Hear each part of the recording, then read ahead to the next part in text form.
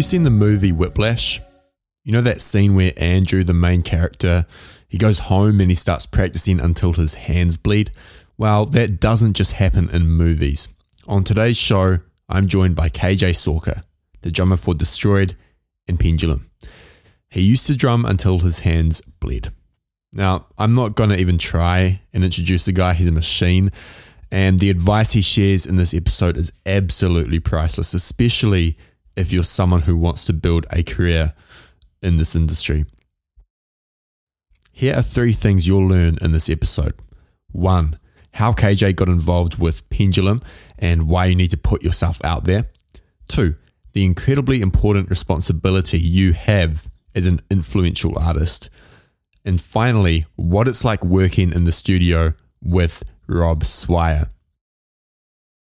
I really enjoyed this episode. I hope you do too.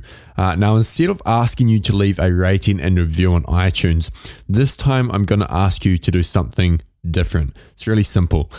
After listening to this episode, I want you to share it with at least one person that you think will benefit from listening to it. Stories are powerful. KJ's advice is powerful. And you never know what kind of impact it could have. Anyway, without further ado, here is Sawka. This episode is brought to you by EDM Foundations. EDM Foundations is my course for new producers, those who've been producing for under 12 months, or even those who've just started. The whole idea of the EDM Foundations course is that you learn the fundamentals of music production by actually doing and not just learning the theoretical stuff. The course consists of over 12 hours worth of streamable video, where I walk you through the creation of 3 songs and give you advice and tips for working on your own original alongside them. We've had over 500 people sign up for this course. Many of them have had great results. If you want to learn more about the course, head over to edmfoundations.com. Welcome back to the EDM podcast. Today I'm joined by Sawka. KJ, how are you? I'm fantastic. Thanks for asking. Of course, man. Hey, I'm really excited for this because, I got into drums at the age of 10, became a producer after that. So to have someone like you on the show, someone of your caliber, it's awesome. So thank you for taking the time to come on. Now, for those who don't know you and for those who do, tell us about your background. What do you actually do and how did you get there? Okay, well, I'm a drummer, and I started at the age of 11. And when I was about 18, I got into electronic music. I was always kind of a musician, drummer, writing songs and things like that, and messing around on the piano and guitar and bass and stuff. And when I heard electronic music, I was about 18. I was kind of a late bloomer to electronic music. But the first thing I heard was some drum and bass, LTJ Bookham, MC Conrad, Diesel Boy compilation, and he's actually not that much older than I am. And it totally blew my mind, the fast beats of it. And so I got into electronic music from drum and bass and break beats like Crystal Method and Chemical Brothers and stuff. And that set up a really nice pace for my career in the world of electronic music and the world of drumming. And it kind of put me into a class of my own, at least when I started. And I started putting out videos. My manager at the time, he's like, let's just record you, just record you playing. Doesn't matter what it is. And those videos kind of went viral a little bit on YouTube. That was when YouTube kind of first started. And and then a lot of stuff fell into place through those videos and through reaching out to various producers in the electronic music world. So were you doing like shows at this point, just playing drums at local shows or anything like that? Oh yeah, definitely. I had various bands up in Seattle, and I had a full ride to Berklee College of Music in Boston. Yeah, I turned that down to stay in my rock band. It was either fully commit to college and move away, leave my band. And at the time, it's kind of like high-speed funk rock stuff, very inspired by Primus and Rush. And I was like, gotta totally give up the band if I want to go to college and study jazz. And I'm like, I love jazz. I played jazz in high school, but I don't want to be a professional jazz drummer. I want to be a rock drummer. And at the time, I was inspired by Dave Grohl and Carter Beauford of Dave Matthews Band, and just all the great bands at the time. Of course, the entire Seattle grunge movement was a massive inspiration. And there was no college that I could go to do that.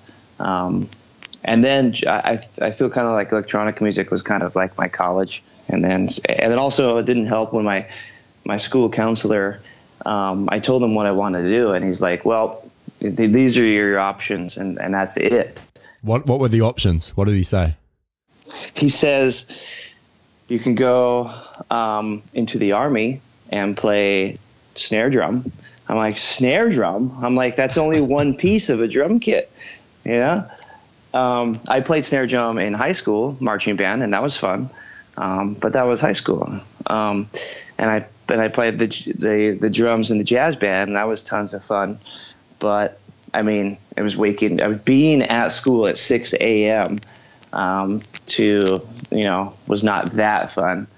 And like, oh man, it was straight out of Whiplash, except the teacher wasn't as brutal. The school counselor, he's like, well, you don't need math, and you don't need history, and you don't need science and all this stuff into the fields that you're going to go. And I'm like, okay, sweet. So should I just not take those? As I was going into junior and senior year of high school, he said I only needed 2 years worth of all those courses. So I started getting more into arts, and I had like 3 music classes and stuff, and that was definitely what I wanted to do. But I was still pretty lost because, Nirvana and Pearl Jam and stuff were on the radio, and was going to their concerts. I was like, that's what I want to do. And there was no really curriculum for that. So I kind of had to pave my own path. What did that look like? Because I remember when I was getting into drums, I mean, I would set up my own practice routines. I'd write stuff on the wall, like I'm going to do this song, X amount of times. Did you think about that? Did you have any sort of schedule you created? Yeah, back then it was very curriculum oriented, being in school, having homework assignments and studying these jazz songs and these marching band songs. It fit right into my practice schedule at home for my band. And we had some really complex parts. What were we called? We were called Fuse. We changed the name of our band a lot, but one of the names of our band was Fuse. And then we switched it to Umaguma or Umaguma, which is a Pink Floyd album name. And that stuck quite a bit. But we had all kinds of odd time signatures, and the structure and the arrangement of each tune was really bizarre and really long. We'd have these big coda sections at the end of the tunes and these huge 2 or 3 minute bridges. So we had to write it all out. But in school, I would write out all my rudiments, and I was starting to write rudiments that weren't on the actual part of the normal rudiments, and kind of developing my own style and documenting everything, documenting all my hours practiced. One of the biggest things was the weekly timesheet that we had to fill out for practice. I noticed this was in junior high. This was way before high school. I just couldn't get enough of the drum set, and my parents freshly split, and I was living up at my dad's house, and there was nothing to do except play my drums. And so I'd start filling out this timesheet of like 8 hours on Wednesday, 9 hours on Thursday. Yeah, and then like 12, 14 hours on Saturday and Sunday. And the band teacher was like... Did your hands bleed? Oh, yeah. I definitely... Seriously, it was whiplash, like so funny. So they started bleeding because I taped them with electrical tape I like blue and yellow, so I'd start a kind of a diagonal wrap of blue electrical tape, leaving like a 1-inch space or so, and then I'd fill that in with the yellow, so it'd be blue and yellow or red and green striped drumsticks. And so when I spun them in my fingers, it would look really cool. And I would work on spinning the sticks for hours and hours along with playing. And that was the main thing that made my hands bleed, was trying to spin the sticks with electrical tape. But I remember numerous occasions my hands would be bleeding and I really just couldn't stop playing. And so my band teacher was like, "Wow, Kevin, like this is really impressive." He's like, are you actually are you making up these numbers, or are these actual practiced hours? I'm like, yeah, I don't know what else to tell you. I'm just writing the hours down that I've been practicing. And I really realized that it was a big advantage to practicing that much, and my skill level was dramatically increasing. And I started teaching all the other drummers alongside me. And I noticed that I was getting way better than them way quicker. And so that was exciting for me to try to teach them all the stuff that I started to develop too. That was in band class in school. And then simultaneously we're in the band outside of school, our rock band. And we listened to so much Rush and so much Primus. Do you know Primus? I do, yeah. Yeah, they just played London actually. And a little tangent, the drummer Tim Herb Alexander, he emailed me out of the blue. He's like, "Hey, this is Tim Alexander. I'm a musician, like, love your drumming. Do you want to play some music sometime?" And I'm like, "Tim Alexander." I'm like, "God, who is that?" So cool. Yeah, and he didn't say Tim Herb Alexander. So I was like, "Yeah, man, that sounds cool. Like, what do you play?" He's like, "Oh, I'm the drummer from Primus." And I'm like, "Herb?" I'm like, holy shit. It blew my mind. And coincidentally, he lives up in Bellingham, and I was living in Seattle, which is like 2 hours from each other. And so I immediately jumped on the phone with him. And I'm like, "First off, you're a really big inspiration, like one of my biggest inspirations on drums. And yes, let's play. Let's do whatever." So we kind of formed this band, and we played our first gig a while ago. But his drum parts were fairly simplistic, but the way the music came together and the way Les Claypool's percussive bass playing was really, really inspiring to us. And my bass player, my friend Jeremy Lightfoot, one of my best friends, he was really the only person that would slap the bass like Les Claypool around, and it was just so much fun, and we could take the music in so many interesting directions with the percussive elements. Yeah, that's kind of the beginning of my drums, and then my drum playing. And then when I heard electronic music, it totally changed everything. So tell me about that, because I'm really curious about that shift. It's happened to so many people. I mean, started out as musicians, playing more traditional types of music, if you will. And then this comes along, this electronic music, and it's boom. But it seems like you kind of created this hybrid. I really want to hear about that. I'm curious.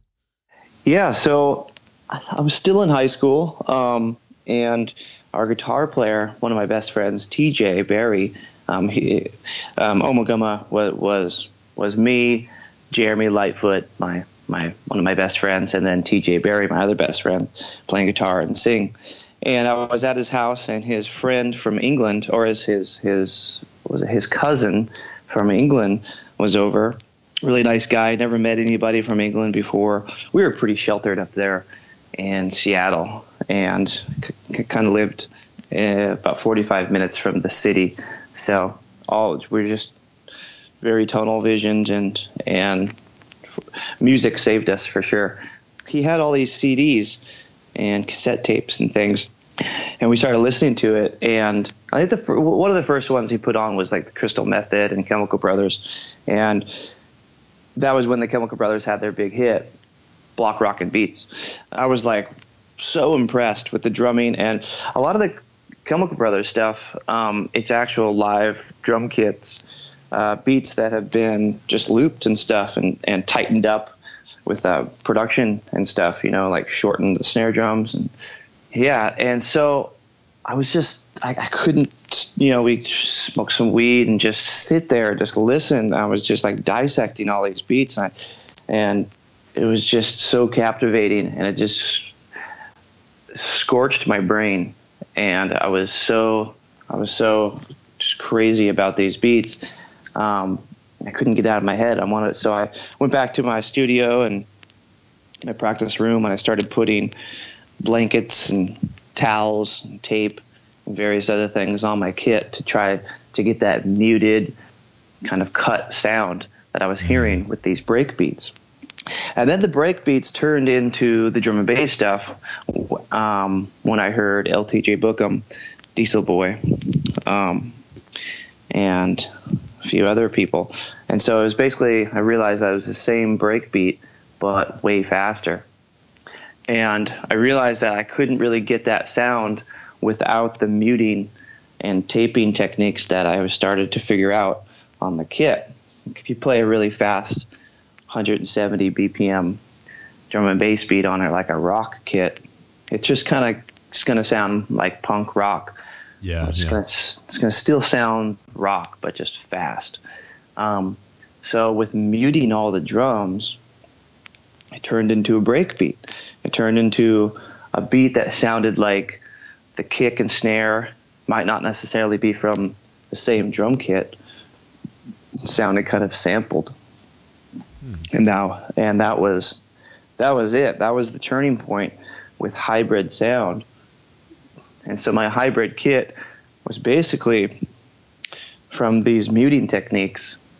And then after that, I got into the electronic side of things, like electronic drums. Now skip forward a moment. You've got this solo project, KJ Sawka, and I think probably what you're best known for, but correct me if I'm wrong, is Pendulum, being involved with Pendulum. I mean, how did that come about? Because I'm sure people want to know. And another question, what did it really take for you to get involved with a band like Pendulum? Because I think a lot of people underestimate the amount of work that goes into, all the years that you put in to get to a point like that. Pendulum is definitely my biggest project that I'm involved with. And let's see here, MySpace days. MySpace was, of course, a good networking tool, just like any social media. And Rob hit me up out of the blue, saying, "Hey, we're on tour. Love to collaborate with you sometime." And I'm like, Rob from Pendulum, like, who is that? And then I started researching then, and I'm like, wow, okay, drum and bass. And I'm like, wow, drum and bass mixed with rock. And so then it started putting two together, because I heard several of their singles, Tarantula and some of the other ones. And this was when In Silico just happened. They just put out In Silico, and they were touring it.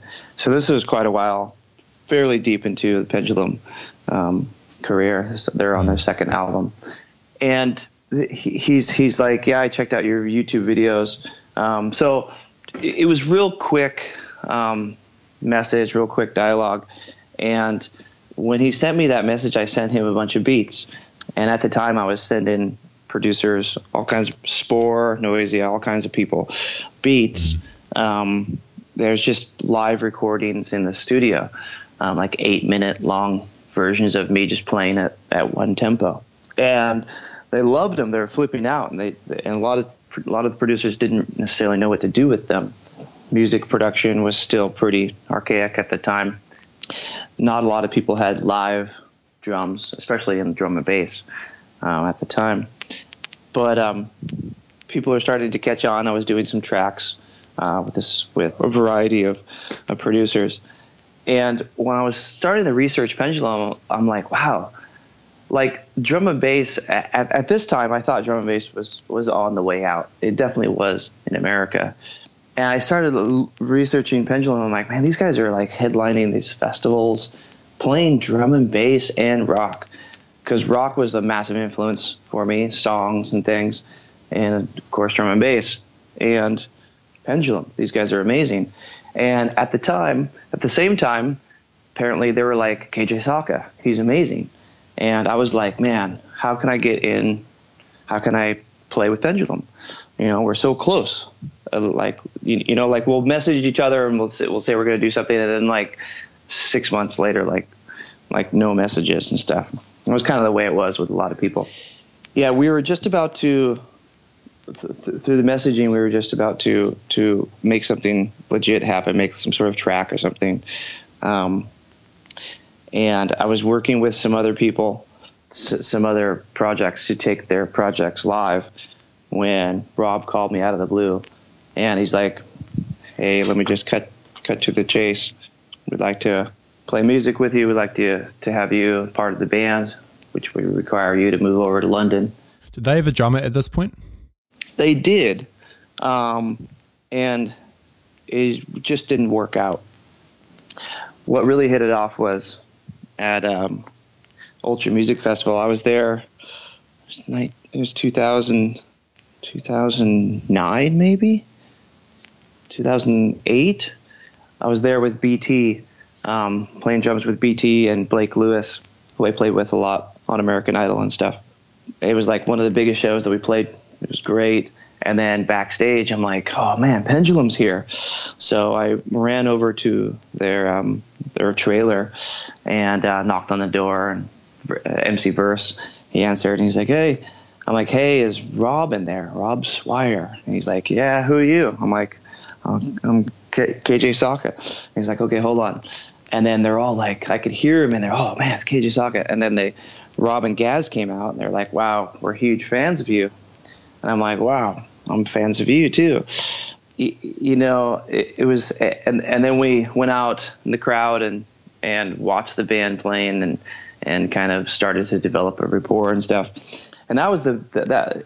If I could share give any people like advice, it would be try to get into the same room with someone, try to get face to face, because all this social media and stuff is great, but what really cements things, as a lot of people know, is the face to face, human to human contact. Absolutely. Yeah. Sometimes you might not even be the best for the job, but they like you as a person, and that can go a long ways. Anybody can develop and get better at their skills, but if a person just doesn't like somebody as a human, then it's never really going to happen. It's hard to change as a I guess people can develop as a human, but it's a lot easier to develop a skill, I think, than a certain idiosyncrasy of your personality that someone doesn't like. But anyways, we liked each other and we hit it off, and I didn't hear anything from him for like 6 months or so. And I'm like, man, something about that conversation, something about us hanging out, something's brewing. And 6 months later, that was when he called me up and asked me to join the band. What was it like? I mean, this must have been the pinnacle for you. Yeah, I mean, I was playing a lot of solo shows as KJ Sawka all over the world. I broke into Europe and realized that I had fans and all over Europe and London. I was playing all over the United States and Canada, but I was still barely paying my bills. It was hard, $500 for a London show, but that I have to fly myself there and rent a car and like get myself to the gig. But I did it. I didn't care. I just wanted to go there and play. I knew that people there wanted to see me, and I was noted as like the YouTube hero at the time when I did my first European run. This was when your YouTube like just started. One of my videos of me in my basement hit like 100,000 views in like a week, and that was like, at the time, that would be like tens of millions of views, I think now. Yeah, definitely. Yeah, my phone was ringing off the hook, and the gigs were flying in. But I was barely paying rent. And that drove me to just continually get gigs. Didn't matter what they were. And when Pendulum called, that was life-changing. I was like, wow, move to a new country I've never been before, and actually have a decent job, basically. But it was more than a job. It was like they opened up their arms to come into their family and be a part of the writing team and everything. It wasn't just a hired gun drumming situation, which was the coolest aspect of it, because I feel like I'm more than just a drummer. A lot of drummers are just drummers, and that's great. But I'm a real hands-on musical person. I mean, what was the first show like? Like you get up there and you come back down and like, I just played with Pendulum. I think it was Northampton, or it was like a warm-up show here in London. And there was like 7,000 people there or something for a warm-up show, just super rammed. And I was just scared shitless. And I had to get accustomed to the style, because I didn't even know what like tight trousers were at the time. I had these baggy skater pants, and I show up and everyone's like 2 feet taller than I am, and they're just freaking skin tight black clothes. I'm like, whoa, shit, okay. Need to try to fit in somehow.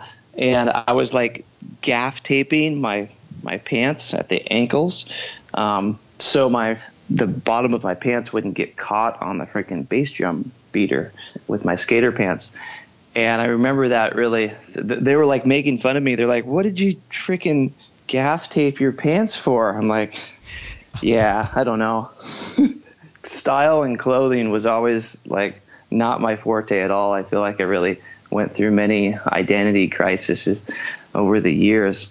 I think joining Pendulum was, I finally kind of sat down in some sort of style, which basically just black all the time, so it's fairly easy. But yeah, I was kind of scared shitless. Like I've played bigger shows than that first Pendulum show before on my own, but with my own music, it's so easy. I can play in front of, like the amount of people I'm playing in front of, it doesn't really matter because I know the music so well. It's my own music, and I can stop and start whenever I want. If I mess up, it doesn't matter because it's just me up there. I can extend something. I can do anything. There's this sense of real being free up there. With Pendulum, we're really locked in to the song. I have 4 other guys relying on me to keep the pace and play perfect. And so if there's anything that's kind of a little stressful during these gigs, it's just trying to play perfect as possible, and appease the players in the band that are right next to me. And still to this day, it's kind of like that too. When we ramped up again, the first couple shows, I just wanted it to be perfect. And that's some advice I'd give any drummer or any musician out there. All you need to focus on is playing your specific part as best as you possibly can. Nothing matters except you playing that part as solid as you can. And sometimes it could be a big daunting task if you have a really difficult part to play. Well, as long as you rehearse the crap out of it and you're ready, you rehearsed, you've refined it, and you've memorized it, that's like really, really key. If you go up there and you're kind of a little wishy-washy about part that you're playing, that's when some of the stress can creep up. And that's a terrible feeling. It's a feeling that it's always there just a little bit, and I consider it kind of being alive up there. If you don't feel anything, then that's not good. So it's good to feel something. It's good to feel a little nerves. Like if you go up in front of 100,000 people and you don't have any nerves at all, I don't know. I think that's just there's something wrong with you. Yeah, there is, because you're about to affect 100,000 people's lives. Yeah, I feel like it shows a lack of care if you don't have some nerves. Yeah, you should pick a different profession if you don't have any nerves. At least 1% nerves going in front of 100,000 people. It also helps you focus, I think. Yeah, we have the ability to change those people's lives for the good or for the worse. Talk about that a little bit. Like why do you think that? Because a lot of people think that, artists, musicians, whatever, producers, DJs, they're not really doing anything for the world. Yeah, I definitely think the contrary. A lot of times really big artists will go on Twitter rants and stuff like that and say kind of not very good things for your average, 12-year-old kid who's influenced by the world, sitting at home, and anything that they read, they're heavily influenced by, especially a person who is extremely famous. I feel like there's we have a responsibility, I think, because so many people look up to these artists and take every single thing they say to heart, or sometimes they don't get the sarcasm. And I love it when it's now, Twitter personalities, it's a thing now. Like when Deadmau5 rants on Twitter, it's different than when he first did it. It's funnier now. Before it was like, whoa, like, I don't get this. Now everyone understands that it's just his personality. It's not necessarily that he's jaded or anything like that. He just has a really funny, interesting, dry personality that if you're in the way, he'll prick you. And it's funny now, but at the beginning we couldn't figure it out. But with his personality, he still understands that he has a responsibility, because it's you don't have a choice. He does actually. For a person to make music and to have the career path that they've chosen, which is have millions of fans, it's inherent responsibility to hopefully make those people feel good and not like they want to freaking off themselves. Like we really have that control when we're up in front of all those people, and we're just playing music. We're just doing what we do, and it's inherently making them feel really good, making them dance. They're there for a reason, because they love to see that artist play their music. And so it's just this inherent responsibility, especially with artists that talk to the crowd a lot. Beyonce was a really big, huge inspiration for me, seeing her live. She played right after us at Glastonbury. I couldn't believe it, actually. It was Paul Simon, then us, then Beyonce, main stage, Glastonbury. And I'm like, Jesus, like, I felt it was amazing. It was a massive honor to play where we were in that set. And watching Beyonce like split the crowd and talk to the guys and talk to the girls, and she just had them at her fingertips. She could say anything, and the crowd just ate it up. They loved it, and she changed people's lives. It was absolutely incredible. And so that was one of the big moments that I realized, wow, like artists do have a major effect on humanity at its core. It's not just get pissed, get blasted out of your mind and just listen to music. They're up there, we're swallowing every single word that they say, for good or bad. So glad you said that. It's something I haven't thought about much, but what you just said makes complete logical sense. And I don't think it's something that a lot of upcoming producers, artists can consider. So on that note, actually, what advice would you give to the people listening to this who are trying to make it in today's industry? Because obviously, as you know, over the past 10 years, there's been this complete explosion of electronic dance music. And it's the new thing. Like, kids don't grow up wanting to be a rock star anymore. They grow up wanting to be a DJ. So what advice would you give to those people listening to this? DJs are the new rock stars. They're up there, and most DJs have a comfort zone, which is that big DJ table in front of them. And if you stand behind it, it's not nearly as nerve-wracking as if you stand right in front of the crowd with a guitar or singing your brains out and trying to make sure that you're on key. That's my personal opinion. When I do a DJ show, it's like I can be drunk as hell or like whatever, or like no shoes on, bouncing around. But when I'm on the drum kit and there's no barrier in front of me except for my cymbals, and I know that every single hit of my foot on the kick drum and slap of my wrist on the snare drum is making those people dance. It's a lot more responsibility. So I really feel like there's a big defining line between playing live music versus DJing. But with the DJing, you definitely dictate how the crowd is going to think, feel, react with the songs that you play, whether they're yours or whether they're somebody else's. It doesn't really matter.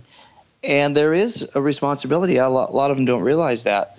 And if they think like that, they might be able to expand and grow their career even more. I mean, at the same time, artists just need to do what they feel is their best creative thing and then do that. A lot of artists, I think one of the worst things is just following the trends and trying to replicate and do what somebody else has already done. If you can do it quick enough, then it might work. But usually by the time you've copied someone and put out something, trend is over. Some advice I'd give is for anybody to just be themselves at the core and not necessarily care about what is trending in music and what is not. I think the most important thing is that your life and your career should be in line with your goals, and really from the heart goals, not just trend-setting goals. I agree with that, but a lot of people feel this pressure to like jump on the trend because it's a trend and they feel like it's going to be their one shot. I need to make future bass because if I don't do it now, then I'm never going to make it in the industry, which I think is a bad way of thinking, but it seems to be the mindset for a lot of newer producers, I think. Yeah, I mean, there's definitely something to be said for producing popular mainstream music. It's in the end, it's mainstream, and I make mainstream music. Pendulum makes mainstream music. A lot of people make mainstream, and all mainstream is kind of really, or at least a certain aspect of mainstream music is following a trend. Hopefully, ideally, the people that are making the super trendy music are really enjoying making it and love making it. Like Future, for instance. Like, I love Future right now. It's such a cool sound. There's a saturation of it right now for sure. I have this cool playlist that I listen to each day, and it's inspiring. It inspires me to make some of those, to add those nuances into my own personal music with the different drum sounds and things like that. And that's kind of what trendy music is all about. It adds inspiration to artists' music. There's trend setters, there's trend followers, but I think a lot of people don't really necessarily consciously think about it. At least the people who are really carving a path for their career. They always have it on the forefront of their mind. What is going to hit in the club? What is going to be big? I mean, we think about that all the time with Pendulum. And if you think about it too much, then you don't put out records. The biggest thing is thinking about it kind of unconsciously while you're producing.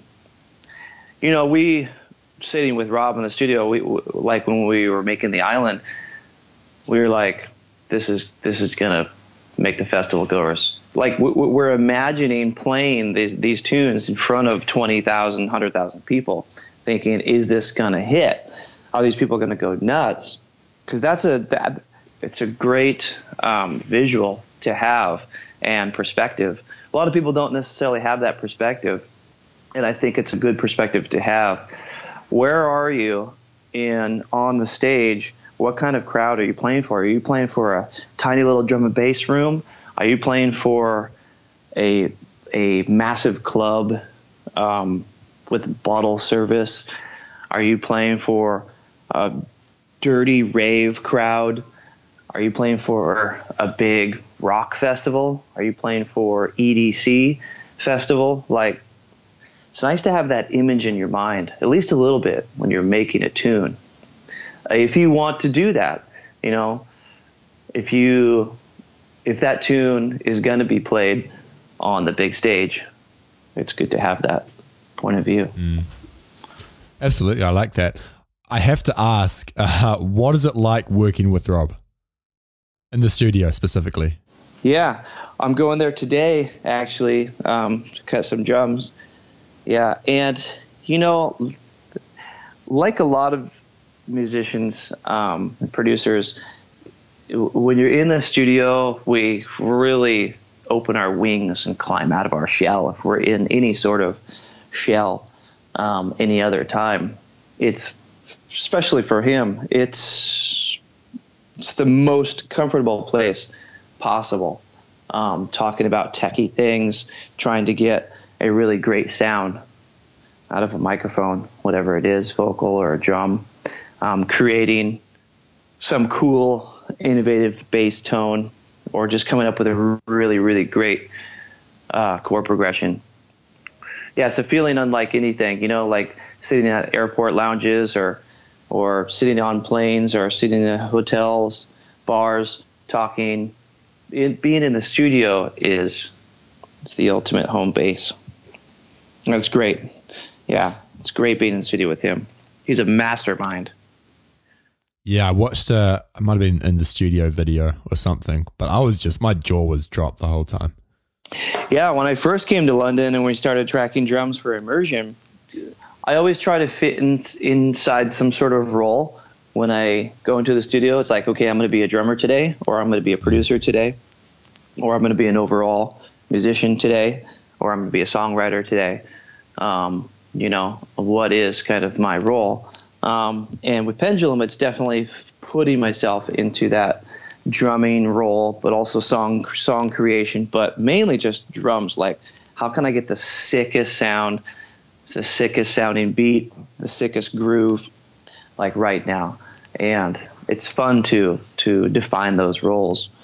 Yeah. Oh, yeah. That's what I was saying. Yeah. Like when we first recorded drums for Immersion, he was using all these plugins that I didn't have and I didn't know, and doing a lot of various cool panning techniques that I'd never done before. And I know a lot about drum recording and have a lot of tools to record drums, and they were all new. So I was just like blown away and shocked by everything that he was doing and his workflow. And he's like, check this out. And it just kept on blowing my mind with like putting the percussion in this field, this way left of center stuff, and pushing the percussion back in the mix, and then bringing various things forward. And I was like, fuck me, that sounds really, really cool. It was very eye-opening, and it's always a learning experience for all of us, really. We're constantly striving to learn the coolest techniques that we possibly can, and with music and everything else as well, too. For sure. I've got two more questions to ask. On top of everything else, you also run a label called Impossible Records. What has running that label taught you personally, and what advice would you give to producers from the perspective of a label owner? Starting the Impossible Records was one of the best things that I've ever done. It came to my wife in a dream that we were going to be label owners. Yeah, and it came to me from frustration. One, it was challenging to get my own tracks signed because they're all a little left of center and they don't necessarily fit a very specific mold, which a lot of labels have. And secondly, I saw all my friends and younger DJs struggling to sign their tracks too. So I saw that Sean Downlink started up his Uplink label, and he's like, dude, it's so easy. He's like, here's these various things you got to do. Just sign up with distribution, like get some sort of promo server going, and you're off and running. And it was literally like just set the whole thing up in one day. Spent a lot of time working on the artwork and branding and things. Well, my advice would be, it's really important to have a voice if you want to start a label, and you want it to have some sort of impact. A lot of people start up labels, but they don't have that much of a voice, and it's just more challenging. So I had fortunate to have my brand that I've developed, and it really helped push the label. And I didn't even really think about that in the beginning.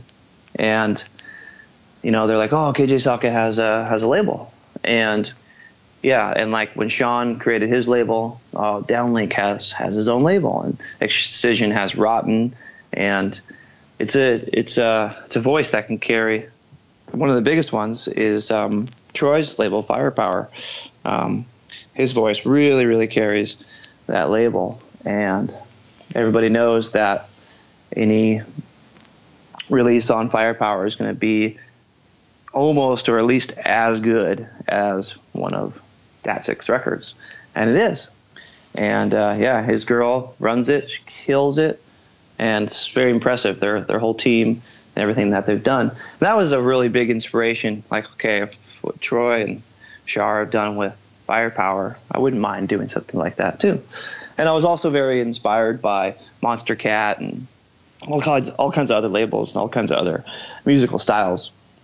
I'm really into all kinds of musical styles, not just bass music. I love vocals. I love house music. And that's kind of what I wanted to do, especially with the name. I wanted to take something that someone would think that would be impossible, especially like making their music, making a career for themselves. And we're kind of like, one of our vision and our mantras is nothing's impossible. If you got really great music and you're passionate about creating music, then it doesn't matter how small you are or how brand new you are. Impossible Records could be a home for you, a home for your music. Yeah, we try to mentor a lot of people, and the biggest thing about Impossible Records is it's not just a label that will take someone's music and get it charting, get it selling, and ramp up a person's career. It's not like that at all. If a person can't put in the work themselves, then Impossible Records won't do much for that artist. So we try to teach people. We give them a massive, several pages and documents of things that they can do to help push their career and move it forward. A timeline of sorts, and we don't manage them, but we definitely manage their expectations, and that's what I do at the top. I'm like giving them some realistic knowledge. Like nothing's going to fall out of the sky. If you want, EDM.com or whoever to write an article about you, you need to give them something to write about, because they're not just going to say, "Oh, this artist that we've never heard of is really sick. Check it out." It's like you got to steer the ship right in front of them for them to see. I want to quickly talk about that though, managing expectations, because I think that's crucial. I think a lot of people, I'll get emails from people just running the podcast and the website. They'll say, how can I reach this crazy goal? Like, I don't know, Hardwell or Pendulum, for instance. How can I do that in 6 months? It's like, come on, dude. It's not going to happen. What do you think are realistic expectations? I know that's hard to define. Well, it all depends on goal setting and accomplishing those goals. Like, okay, let's take Hardwell, for instance. I want to be Hardwell in 6 months. Okay, let's hear your music. And if the music's not up to par, then they got to work on the music. And there's all kinds of various stages to help make a person or make yourself a better producer. There's the whole business side of things, which is, if you have the music, it's getting your music on certain channels and getting it to the right people. And then, but intertwined with that, it's the whole social aspect and making relationships and being valuable. Like anyone could be your new best friend, but like, what is the value? What can you offer that person to just be your friend? And then, of course, if you have something of value, then it's exciting to share it with each other. Like me, I really don't have too many friends that are just friends. Everybody is a musician or a DJ or a business partner or something. It's very rare that I have anybody that I just walk along the beach with. We don't talk about music, or we don't talk about business, or we don't talk about this or that, specific things that we are involved with. And it's important for especially young artists to understand that they have to create value. Just because they make the sickest track that's just as good and on par with Pendulum or Hardwell, it doesn't mean that anyone's really going to care. And Dylan Ill Gates, we talk a lot about philosophy all the time, and he's a great teacher, and we love to do workshops together and stuff. And one of his things that he says is, he's like, the defining moment in a lot of people's careers or lives is when they finally realize that no one cares. Because when you finally understand that no one cares what time you wake up in the morning, when you finish your next track, or when you get your next gig, you finally can like move forward with life. Because it's true, just no one cares. And that's when you can actually do yourself. You can do you. And then people will be like, I like that.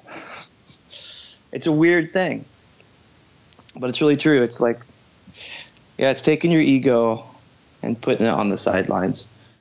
Yeah, it's so true. I wish I learned that earlier in life, you know? Well, KJ, thanks so much for coming on the show. This has been fantastic. I've come away with a lot. I'm sure others have. Before you go, where can people learn more about you online, follow your stuff, etc.? I have all my music, show dates, loop and sample packs and everything at kjsawka.com.